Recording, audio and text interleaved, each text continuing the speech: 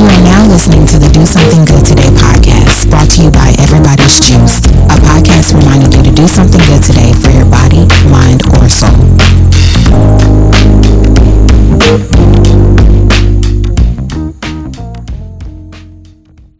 We're back with another episode of the Do Something Good Today podcast. I'm here with one of my favorite people. She is a very, very kind person, very knowledgeable person. We've been going strong for about 4 or 5 years now, and she's like my resident therapist, so to speak. Like I said, very kind-hearted person, very sweet, intelligent woman, Esther Borkin. Hey everybody. I'm so excited to be here. It's been a while.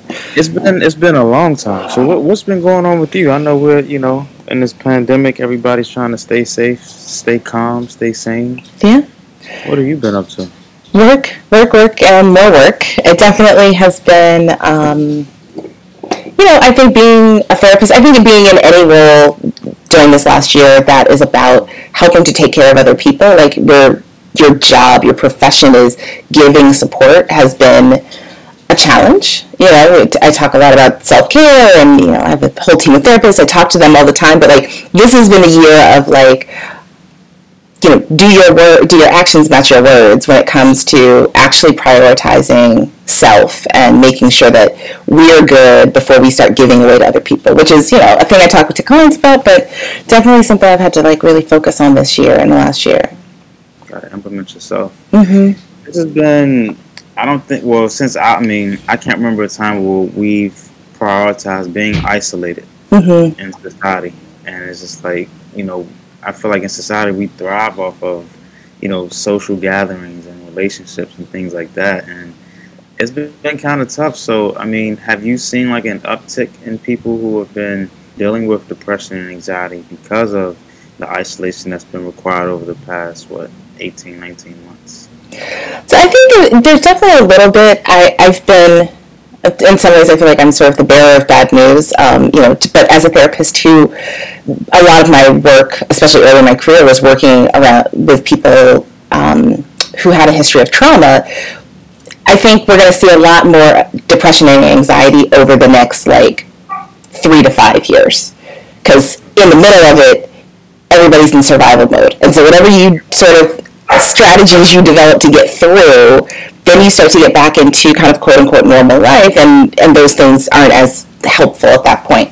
I think what I've seen, which is maybe a little bit of a silver lining, is a real increase in people wanting to explore their own needs a little bit more, right? Wanting to be a little more emotionally aware, evaluating the actual quality of their relationships and the time they spent socializing. I think in some ways while it's been really hard to be so isolated, it's also forced a lot of people to start thinking about what connection really means to them. Right? If you're at happy hour 3 or 4 nights a week and you see your coworkers and you have dinner every night with a spouse or a partner, or you're out with your best friends, we're so busy doing things with people that this has really forced a time of not just being lonely, but being clear about what you're lonely for, right? You stay at home with your partner and you realize how lonely you are. You start having to be wait a minute, am I getting what I actually need out of these relationships? We think we're so social, but we're not always just kind of evaluating our emotional needs and how well we're meeting those of others and they're meeting ours. So do you think that the pandemic, barring the major effects of what we've been seeing, do you see things like this being a plus for people to prove themselves? I do. I hesitate to say it because I think often we think about the good stuff as feeling good. Right. It's not a feel good plus, right?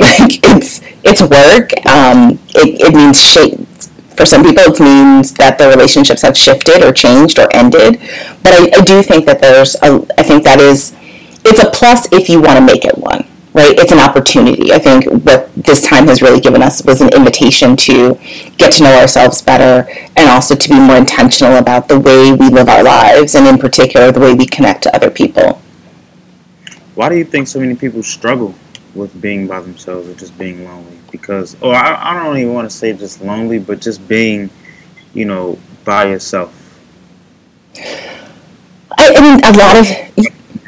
I'm sorry, go ahead. No, what were you going to say? I was going to say, like, whether that's, like, in a romantic part of your life or, just a social, platonic side. Like, why do you think that people just can't be comfortable with sitting in solitude? Because I think a lot of us are uncomfortable. I mean, really, sitting in solitude is about sitting with yourself.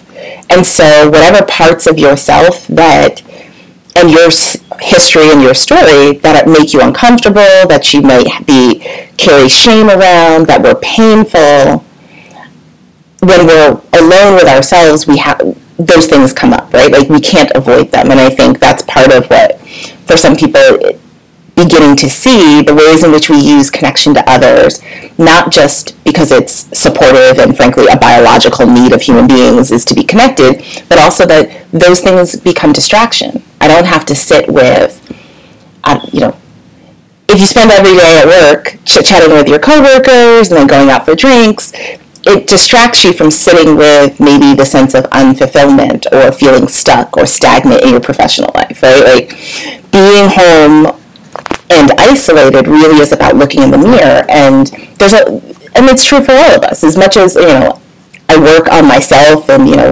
thinking all the parts of myself that maybe I don't think are the best parts, and even for me as a therapist who has spent years doing that work on myself, it's still hard sometimes. And so I think we have to kind of, on the one hand, I always sort of challenge people, like, you're not going to grow if you're attached to kind of the bullshit. Like, you don't want to look at what's your part in whatever doesn't work in your life. And at the same time, you need to do that with compassion, right? Like, it's not just sort of like, well, you suck or you don't like yourself, and that's why you can't be alone. It's hard. So I'm guessing that's why a lot of relationships didn't make it through the pandemic, because they were so distracted by what other factors were going on in their life, and it was like you're forced to sit and spend these time with your partner, and it's just like you start looking at them different.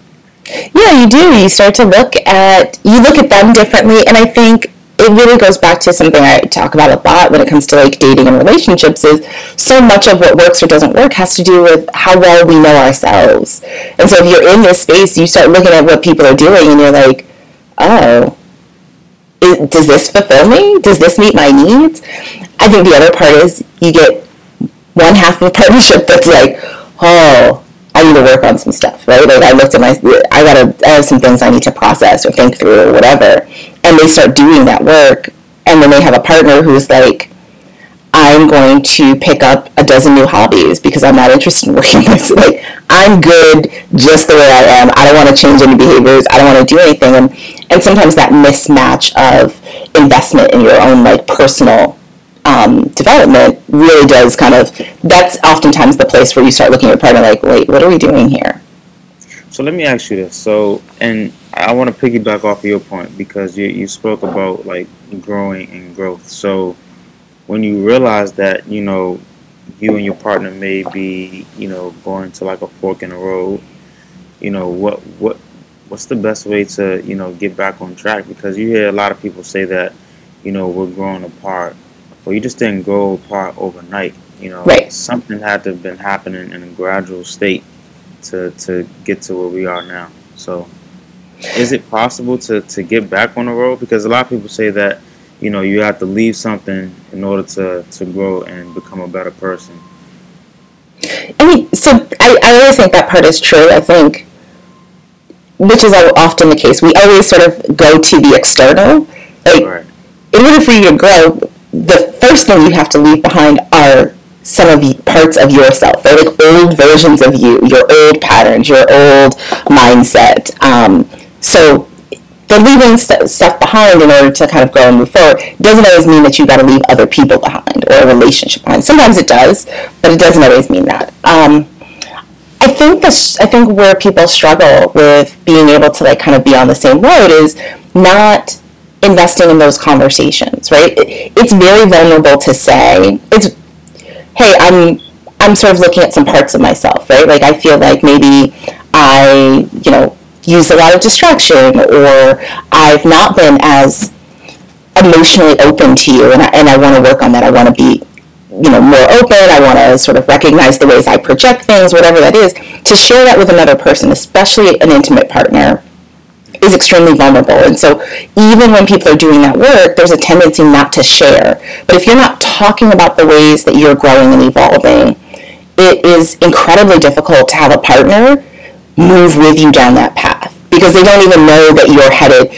I think a lot of times people are like, oh, we grew apart and it won't work. It's like, well, you're like 6 miles down this other path, and like your partner, maybe you got to mile 3 and they realized that you were heading in a different direction, but at that point they're so far behind and they don't know enough about where you're trying to go that it makes it really difficult to kind of come back together. The first thing I would recommend is talking about that, being open, being honest. How do you think that's going to impact our relationship? Does this matter to you? And not rushing. A lot of times there's sort of this like, people get this insight or this aha, and they're like, all right, I'm done with everybody. Right. All y'all suck. This is my 2021 self. I'm like, this is the best I've ever been. Everybody sucks and I gotta get them out. It's like, okay, let's pause, slow down a little bit, and maybe be like, all right, listen, here are the ways I'm changing. Here are the things that I'm not putting up with in my life anymore. Here's what I want to have more of. And then give people a little bit of time to see if they want to meet you on that path or not. Do you feel like society just complicates relationships? Because I don't know. I feel like it could, like Lauryn Hill said, it could all be so simple. We just complicate so much, and I think a lot of it has to do with like ego. But I'm interested to hear what you have to say. I mean, ego for sure. Ego will get ourselves into trouble all the time, and it does tie back to society, right? Because partially, our ego is about like the stuff we want to present publicly, and so we get all of these messages about what a good relationship is supposed to look like, right? Like what your man's supposed to do for you, what a woman's supposed to do for you. Y'all supposed to look a certain way, spend your weekends a certain way, and so it does require you to step out of that ego space. That's like I want everyone to know I'm in this type of relationship. Does this type of relationship actually feel good to me? Right? Like, it's nice to, so like a simple, a personal example is like, I've been in relationships. I was married for a really long time. That looked fantastic. Great trips, nice house, and those were nice things. And there were a lot of good things that happened in that. But as I grew and evolved, like coming to a place of recognizing, like, it's more important to me to have somebody who understands like my passion for my work and like makes breakfast so that I can like be on it for like, my 12-hour work day, than it is to have somebody who wants to, who's going to buy me a Louis Vuitton bag. Right? Like, but the Louis Vuitton bag that's something that people see, right? And they're like, we just bought that for you for like whatever reason. Like, that's the kind of relationship I want, right? It looks a certain way. And learning how to check in and be like, yeah, that's cool, but actually what feels best to me, what feels, having to figure out for yourself, like, what makes me feel loved, what makes me feel valued, what makes me feel seen. Most of that is stuff that people don't see. It's the little things. It's the little things. It's the stuff that says, like, I get who you are and what matters to you, and here are all these little things that I do to support you on your own personal journey of, like, growth and development. That's really what makes for a good relationship, and that's not the stuff that you can't Instagram that. I mean, I guess you can. Yeah. You can, but but not really. You don't get a lot of likes, though. It's about the likes. Yeah, right. A Louis bag and a Gucci bag is like, that's 1,000 comments. Exactly. 1,000 likes, but a man is waking you up to breakfast. It's like, that's nice. That's cool. Coffee and some toast, all right. Right. Like, why isn't the little things that fulfill you? I just feel like social media has flipped the spectrum a lot. Mm-hmm. It's glamorized the things that are, not as beneficial to a relationship. I mean, you can go buy your own Louis bag or Gucci bag. Yeah. But it's like, if that man knows exactly how you like your toast done, how you like your eggs scrambled, like, and he just wakes you up in the morning with breakfast with some nice juices, like, you just feel amazing. You feel thought of. You feel loved. You know? Exactly. Those are things you can't buy. You can't buy that. You can't buy that. Because what it really boils down to is understanding who the person is. And for some people, it is that. Like, I definitely have some friends and, like, clients, and, you know, like, I know people where it's like, you know, get a new pair of, like, Gucci shoes, like, that means the world, because that's something that they love. Like, they're all about, you know, their fashion and their look, and, like, that's meaningful. So that gift, while it also might be Instagrammable, like, look real good, it's the reason that it's meaningful is because it's coming from a place of saying, I know you, and what sort of speaks to you in terms of letting you know that I'm thinking of you, I'm prioritizing you. And I think it is one of those, and it goes back to the piece of, we live in a culture that is kind of consumed with distraction, right? Like, is very focused on the external as opposed to focusing on the internal. My favorite thing to say to clients when they're kind of getting back into dating is, like, the first 3 dates, the only question that matters is, how do I feel on this date? Do I want to see this person again? But typically, first 3 dates is literally just like, did I have fun? Were you cool? Do I want to do this again? But we live in a culture that is very consumed by what other people think. That's the measure of how well we're doing, if we're succeeding or not. And so people go on first dates and are asking, did they like me? How do we look together? Where did they take me? Did I talk too much? Like, we're so focused on what the other person thinks that then, 6 months later, you're in a relationship with somebody that really, on dates 1, 2, and 3, you didn't really want to talk to them then. Like, you for sure don't want to talk to them 6 months down the road. But now you're in this relationship because they liked you, right? Like, they pursued you, and then that's how people are choosing. You got to pursue what you want for yourself. You got to know yourself to be able to pursue that first. And so I want to know, as far as something that gets thrown out perpetually is, like, love language. Mm-hmm. I'm like on the fence. Okay. I'm 50%. I'm like 50%. I agree with it, and 50% is just like, it's just some bullshit. I'm interested to find out, like, how do you feel about it? Like, do you think that those are actual things that can, propel a long relationship? I want to know what's the 50% bullshit. I'm curious now. 50% bullshit is just like, every person is different. Mm-hmm. So I just don't believe in. I just feel like you got to talk, and I don't believe a quiz can tell you how to love your partner or how to love your spouse. The best way to find that out is to actually talk with them, figure out what they like, what they desire, what their passion is, what their wants and needs are, and that's how you love on your partner. I don't think that if she just takes a quiz, then it's just like, okay, I got it. You like affirmations and physical touch. Like, no, like, talk to me. Mm-hmm. Maybe that's like the old school of me. I believe I was here before time. So we ain't take no quizzes in my previous life. yeah, it's just like, yo, talk to me. Like, come and talk to me. Like, that's just where I stand. No, I totally agree with that. Obviously, it is talking. It is communicating. So I like the 5 love languages as a tool to facilitate exactly what you're talking about. And I think that this is true for a lot of different things. And unfortunately, we get, it's the love languages, or it's this book, or it's this thing, because, we're humans. We want to simplify stuff, right? Like, take this quiz, and now I know how to love you, and we're going to be happy for the rest of our lives. Like, that's not how it is. That's just not what it means to be a human being. And for sure, in relationship with another human being, it's never going to be a one and done kind of a thing. I like it from the perspective of, I think that a lot of people struggle to articulate their feelings. Going back to the, not spending enough time thinking and being with yourself to understand what works for you, what you like, what has meaning, what doesn't. And so I like it from that perspective, because I think the other part is people don't have those conversations, or they don't have them in enough detail to understand what matters. The example I would give is, like, let me think. So I can think of somebody who might be like, their love language might be words of affirmation. But maybe they're with a partner who the only time they do have like a lot of words of affirmation is when they give gifts, right? Like they always write like a sweet card.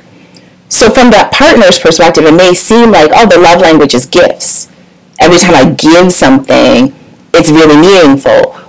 And they're missing an opportunity to have a conversation where it's like, oh no, what's meaningful about every gift is what you write in the card. And then there's a multitude of other ways that you can be incorporating that into your relationship, right? Like leave a post-it, also learn how to maybe articulate those feelings verbally a little bit more regularly. And so I like to encourage people to like use it as a tool. It's also a good way to think about, because this is another sort of societal myth, is that like, well, if you love me, you'll know how to love me. You know, I can't remember who it was. I just saw somebody post about it who was kind of making the point that I would like to make, you know, saying like, people say like, oh, I don't want to have to teach someone how to love me. Like, no, we teach, but that's it. Like, that's literally your whole life. And if you think about it really, from the time that you were an infant, your whole life is teaching people how to love and care for you. Yeah. Babies cry not because it's fun. They cry as a way to let you know, I need something from you. And like parents who are pretty attuned pretty quickly begin to know, like, oh, this kind of cry means that they're hungry. This cry means that they need their diaper changed. This cry just means they're cranky and I gotta rock them or go for a drive or whatever. That process doesn't change when you get to adulthood. If anything, it becomes more complicated because babies and toddlers and children, they don't care. They don't tell you what they want, what they need, in the most direct. They don't really care about your feelings. They don't care if you think that they're being dramatic, or is it okay that I need this from you, right? Like a 5-year-old doesn't ask themselves that question. Is it okay that I, want my mom to rub my back when I go to sleep at night? Like they don't care. They're like, rub my back. Yeah. Oh, you babysitting tonight? Well, my mom rubs my back. Rub my back. Like just do it. But as we move into adulthood, going back to kind of your point around society, is like we start to internalize these messages, right? Like, don't be thirsty, don't be too needy. This is high maintenance. That's too much. That's too soft. You don't want to be that kind of man. And so we start closing down on all of these things that we need, and we think that we can compartmentalize it, like box it up.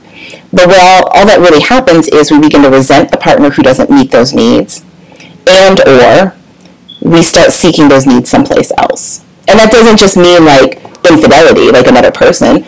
People do that through work. People do it through shopping. They do it through video games, being on your phone all the time. Like there's all these ways where we're essentially just trying to have our needs met without ever articulating them. That's a perfect point, because as a man, only you hear like, don't be soft. Like, that's too much. But no, sometimes like it's cool to do too much. Like you should do too much. Yes. You should do too much. Like that's necessary in order. If you have a partner that you seeked out and you desire to have that person, you should do too much. Mm-hmm. Like that, and I think that it comes back to what we talked about earlier, like ego. Like painting a picture of how society sees you versus living in your comfortable state of who you truly are. Yeah. And how do you? I guess it's tough because, I mean, we're in this society now where it's just like we're on our phones 24/7. So it's hard to break away from a virtual world that really doesn't exist, because you can delete the app and the app no longer exists. But we have so much access to a virtual world where it kind of takes away from us just living in our free state, and we see things and it's just like, that's how it should be, or that's what I want. And it's difficult because that's made dating, that I feel like social media has kind of slimmed the dating pool a lot, because people are creating these standards and upholding people to these crazy standards that nobody can really live up to or match. But it's the pictures that we see on Instagram, it's what we live for. So how can we get away from that? I mean, all right. it's tough. I and I think part of it, I feel like a little bit of a broken record, it's such a therapist thing to say, but a lot of it really does come back to, like, we need to get more curious about ourselves and our own motivation and, like, what we're really doing. Like, why am I on my phone all these hours of the day? Like, do I really want that? And, like, recognizing, I think so often we're not good at separating, like, facts and feelings, and sort of recognizing, like, making decisions about what we want in our lives has to incorporate, like, all of the things. And so you look at a picture, the picture makes you feel good, you think that's what you want, right? Like, or it sounds good. And a lot of that is, all of those things are really unconsciously symbolic of what you actually need, right? Like, to me, it's very interesting. Like, when I think about sort of what I hear, a subset of women, right? Like a certain subset of women asking for, particularly out of male partners, that I'm like, that's an unrealistic thing. You know, if you are 28, talking about you want a man who makes 7 or 8 figures and does this, but only has eyes for you, and also is going to has time to take you on vacation every other month. Like, those things don't actually exist in one person. Those things are actually just representative of something that you want for yourself. Most likely a sense of security. Most likely a sense of being valued or feeling worthy. Closeness. Right, like it's an image of a feeling that you are missing. And until you figure out what that void is, and honestly start working on figuring out how you meet that need for yourself, you're going to be consumed by and obsessed with, like, sort of putting these things out here, these standards and expectations that are unrealistic. And they're always going to disappoint. Because what you're really saying is, I want these external sort of material things to fill an emotional void inside of me that I haven't even bothered to identify. And so it really is a lot of, like, you got to check out of that stuff. And if you're struggling to do that, then really asking yourself, like, what am I avoiding? Like, I mean, I love to scroll Instagram, be on there all the time. We all do it. It's okay. But, like, literally asking yourself, you know, if it's 1 a.m. and you're still on Instagram, but you're tired and generally you find yourself burnt out during the day and, you know, like, all these other things, you need to ask yourself, like, why am I on here right now? What am I doing? What is it that I'm avoiding by scrolling through these images? Because it's something. And I want to ask you that, like, why do we spend so much time in a virtual world? Because it's like it has a stranglehold on us. Like, it is stopping productivity. Like, people are literally, like, they can't get through with their day or they can't get through with their job because of social media. This shit is addictive. Well, I mean, so in a very, like, scientific way, it is addictive. It's designed to be addictive. I mean, that's the point of, like, it's a lot of very smart, nerdy scientists out here who are building algorithms, like, you know, who understand enough about, like, human behavior and neuropsychology. It is designed to be addictive. There's no question about that. So there is a point about it being, like, it's designed to hook you the same way. Keep you there. Yeah, like, I mean, it's like it's like if you started smoking, and then you're like, well, I don't understand why I can't stop. Well, in part because it's addictive. It is physiologically addictive to you. But I think the bigger piece is the sort of collective desire to avoid discomfort. We really struggle, I think, as a society, especially as an American society, to sit in what is painful. And life is equal parts pain and joy. And so we are running from this part of life that we don't want to face. And I think, you know, certainly more so during the pandemic, it's been harder. But just think about some of the things that we have had to, like, deal with and face. The upside of it, which I do think is also a pull for a lot of people, is that, like, isolation and loneliness was happening before the pandemic. And so there is a part of, I think, our connection to social media that is about there are unmet social connection needs, and that's become a way for people to do that, right? To be less vulnerable, but to feel seen. If I post something and 1,000 people like it, I feel seen, right? I feel worthy. We need to be able to translate into that, into, like, actual real life, though. So I want to talk about dating in a pandemic. A lot of people have transitioned over to using, because I mean, all the bars and clubs have been. I mean, they're just now starting to open back up, but a lot of them were closed for the majority of the past couple of years, and so people have been resorting to online dating sites. Are those really viable options to date someone and get to know someone and to truly understand, like, if this person is someone you can see yourself with long term? Dating apps are just as viable as meeting people at the club. The app it's not equivalent to dating. It's equivalent to going to a bar or going to a museum or meeting somebody in a grocery store. Like,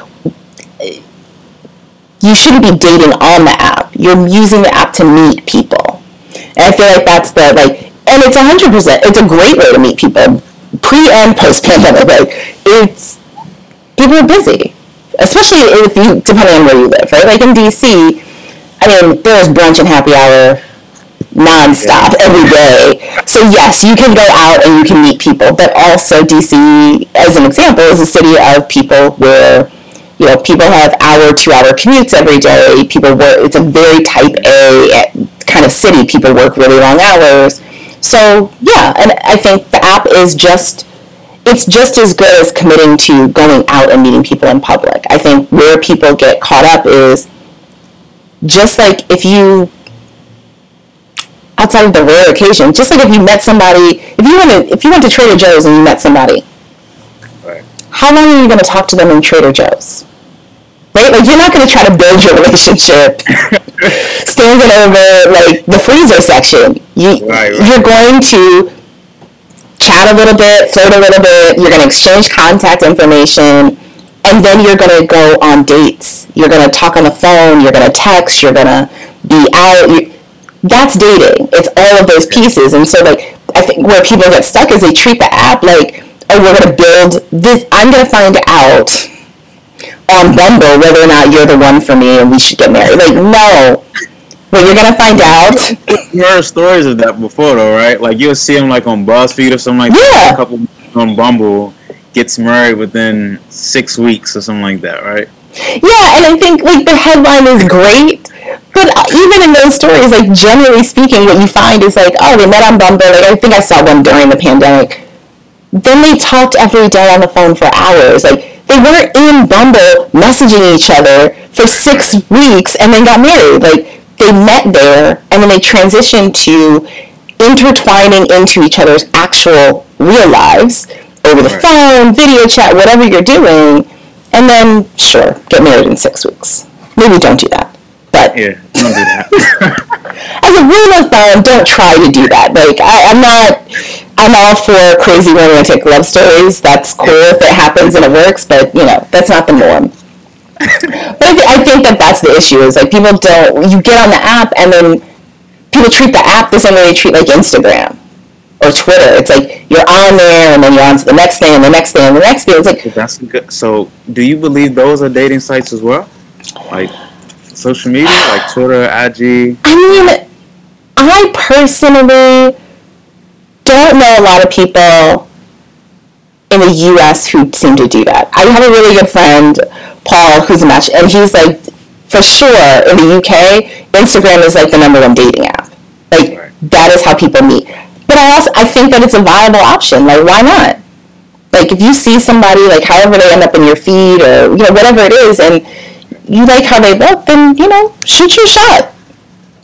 I think you can start classifying them as dating apps, because I think that's where we're spending the majority of our time now. And now we have access to people that we normally wouldn't have access to 10 years ago. So if someone is traveling to Houston or something and you just type Houston in the Explore page, you see a woman that you like, you DM her, hey, I'm coming down. You start building a relationship and hey, I'm coming down such and such, let's link up. And next thing you know, y'all linking up. And so I think it's been it's easier to date, because also on Instagram, it may not be totally authentic, but you get a Snapchat of that person's life, so to speak.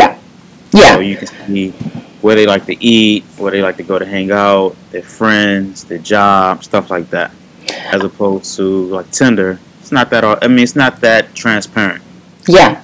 I do like it for that reason too. I think you can, and you can kind of see like there are people who, do you know any mutual people, or do you follow any similar account? Like you do get a little bit of a sense of, again, it's not their whole life, but you do get a sense of sort of who people are, or at the very least how they're using social media. Right? Like what are they, if every picture is like a selfie with like little to no clothes on, that gives you a vibe.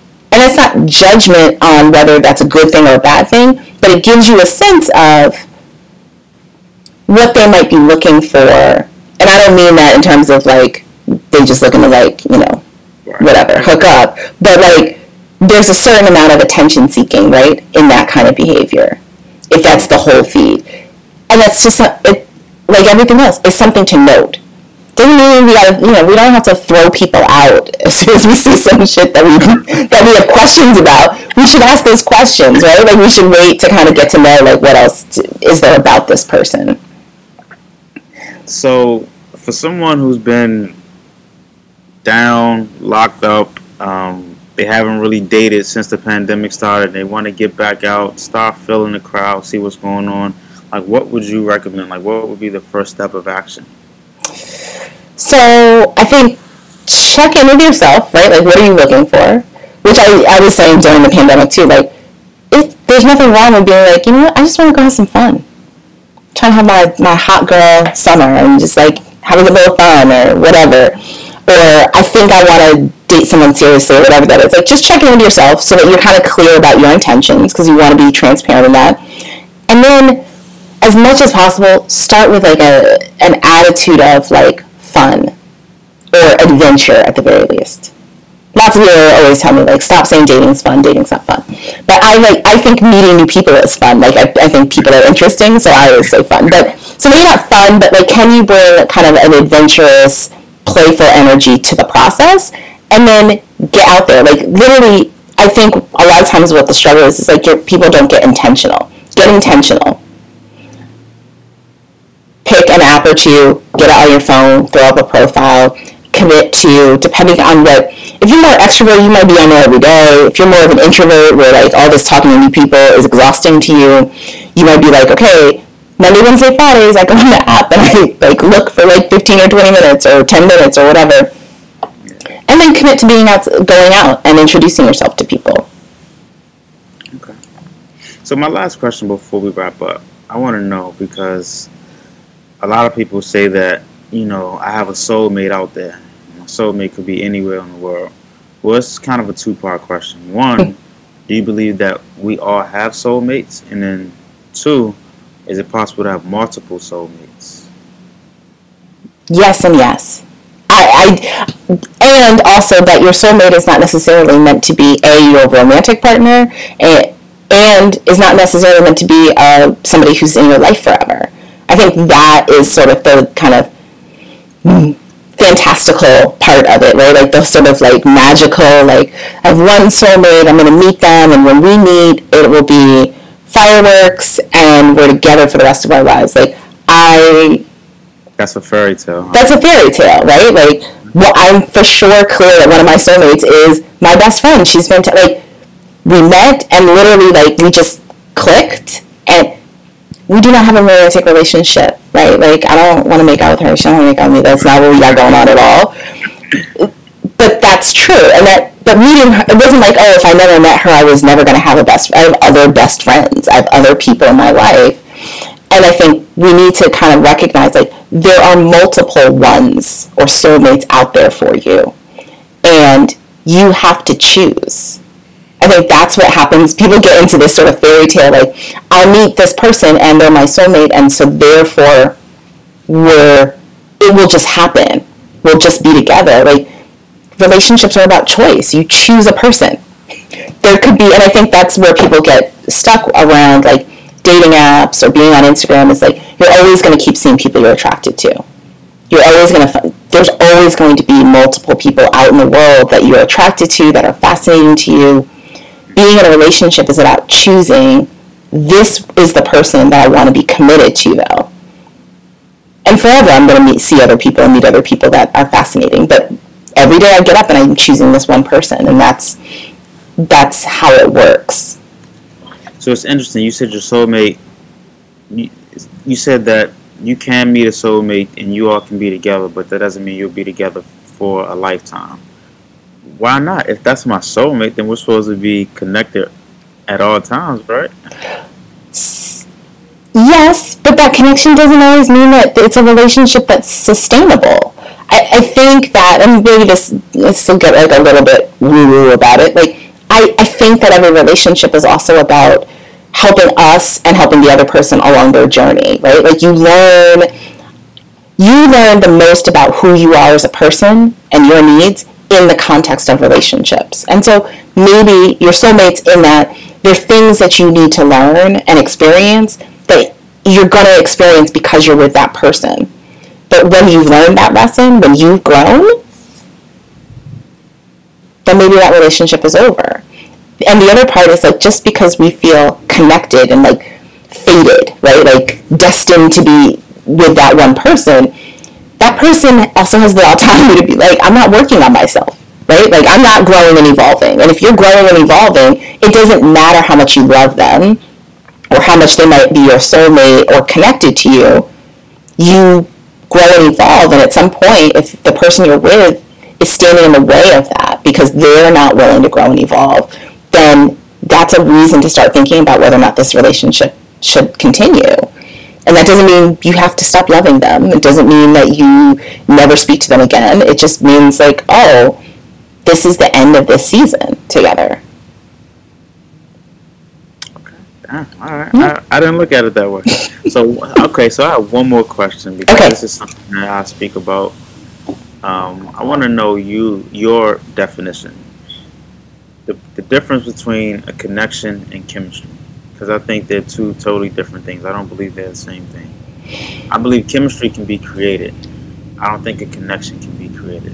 And I don't believe you're supposed to connect with everyone that you come across. I think that connection is intentional. I think chemistry happens. It just happens. I do agree, like, you can create the right circumstances for there to be chemistry with another person, but chemistry is, I think, the aspects of relationship and that sort of passion, that attraction, that just happens between people. But connection, like true connection, requires us to make intentional choices, right? Like, you may feel connected to somebody in the beginning, stages of a relationship. But if you're going to have meaningful emotional connection, then that means every day you're making choices to invest in that connection. Connection is not self-sustaining. I like that. That's like a perfect finish for this conversation.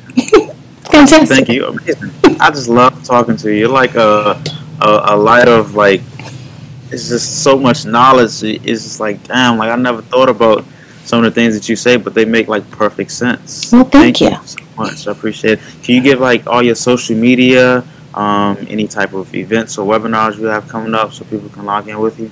Absolutely. So you can find me everywhere on social media at Esther B. MFT. I am most active on Instagram, so, like, if you're actually trying to, like, talk to me, go to Instagram.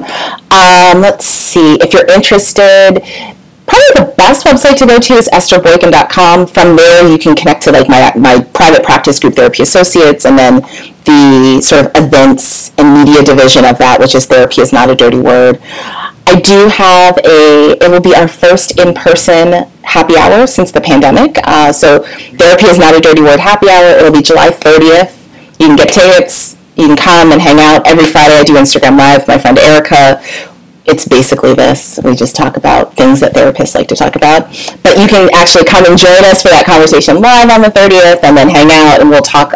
July is Minority Mental Health Month, so we'll be talking with people about how do we talk about mental health inside of our various cultural and sort of racial identities, and how do we take care of ourselves in that way.